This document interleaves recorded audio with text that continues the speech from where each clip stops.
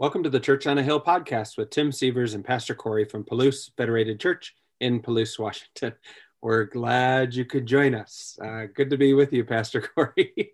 It's good to be here, Tim. And this is a brief podcast we have today on Giving Tuesday. And I'm just going to ask you some questions because you're the man with the information about Giving Tuesday. So briefly, Tim, can you tell us what is Giving Tuesday and how is our church involved in it? What are we doing with it here in the greater Palouse area?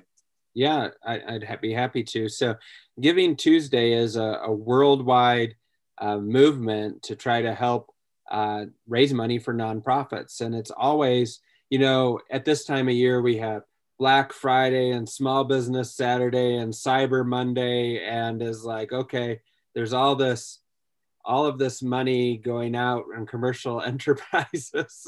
But what about those organizations that really help people and do things to build up people and our nonprofits, and how can we support them? So the idea came about to have a day of giving on the Tuesday following all that other stuff. We're going to get the focus a little bit off of us and more onto other people and see how can we support nonprofits, community organizations, and the work they do. And that's December 2nd this year, right? Is that right? Or December 1st? December 1st. Tomorrow. If you're watching this November 30th, it's December 1st. Right. Tomorrow, Tuesday. And so who's participating locally and why are these organizations involved together? What's going on there? So well, one of the things, of course, that we've noticed in our small community is that the fundraisers that usually happen in a year haven't been happening. There were no Vicotic spaghetti feeds. There were no Haunted Palouse didn't happen. A lot of our community organizations get support from the ticket revenue from Haunted Palouse. And we thought, well, can the church do anything about it? And we don't have the resources we can't just give away the amount of money that Haunted Palouse gives away. We don't have those kind of resources, but we have some infrastructure in place that we thought could help our community organizations raise money. And so we put together a website. We have a giving mechanism. What's the website, Tim? So PalouseGives.org, PalouseGives.org, and you can, there's all kinds of information there, but we put that together. We have a giving mechanism through our church that allows us to receive donations and allocate them to funds. And so people can give specifically to a fund, and 100% of those proceeds then will be dispersed to the participating organizations. So how they came to be involved was simply that we sent out a request to some of the people that we know who weren't able to do fundraising this year, who didn't benefit from Haunted Palouse, and asked if they'd want to participate in Giving Tuesday. It's a largely social media driven, online only fundraiser. So a lot of the work has to be done by them in terms of getting the word out to their supporters and stuff like that. But we can help them with the infrastructure part of it and bringing people together. We've done a little bit of community advertising, sent out news releases, all that kind of stuff. So, and our organizations that are participating are the Distinguished Young Women of Palouse, GPAC, which is our local youth sports club here in Garfield, Palouse, the Garpal Vicotics, our robotics team, the Palouse Empire Young Life, and the Palouse Skate Park and the Tony Kettle Skate Gardens.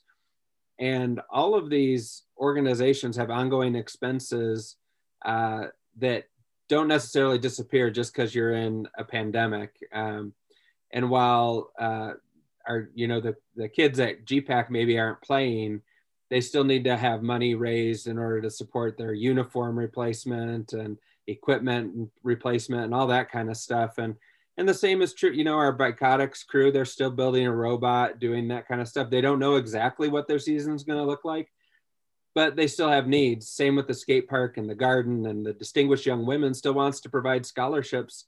Maybe they're not doing an in-person event this year. Maybe it's online only, but they still want to be able to serve our community in that way. So this is a way that our church can help facilitate that, and we can bring people together. The church doesn't benefit, we're not making money on this or anything like that. It's not about us. It's really about us helping others. Got it. And if they want to learn more about each of the organizations and what they do and why they need funding, like the specific activities they are still doing, where can they go again for more information? So because it's online event primarily, we're asking people to go online to that PalouseGives.org website. There's information there, little brief snippets and photos for each of the organizations talking about what they're up to and why they need funding. And that's also where you'll be able to give on Giving Tuesday. Is you go to PalouseGives.org, and there'll be a button on the main page that says Give Now.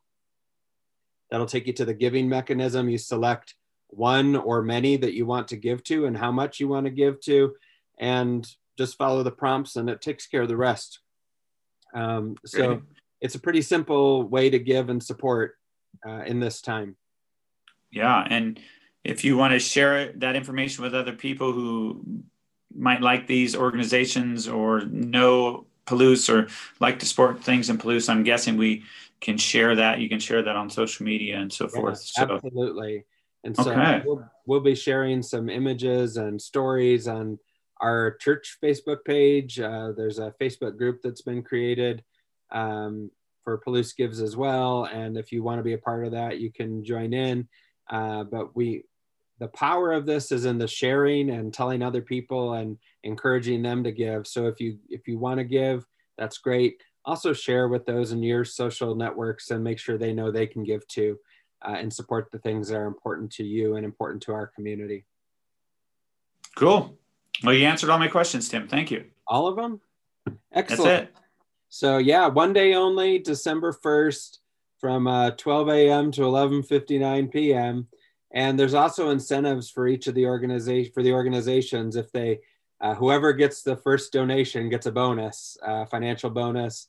And then there's some other bonuses throughout the day based on number of donations and in certain time periods and stuff like that. So it's important that you get out there and you support these organizations, and we hope that everyone will be a part of it. And you don't have to give a ton, give what you can, but it all adds up to make a real big difference. So cool. Yeah. Well, thank you so much for letting me talk, for a while here about Giving Tuesday. I think it's important for our community and for us to have these opportunities to give and support the community, and appreciate the church for being willing to sponsor the financial incentives, bonuses for the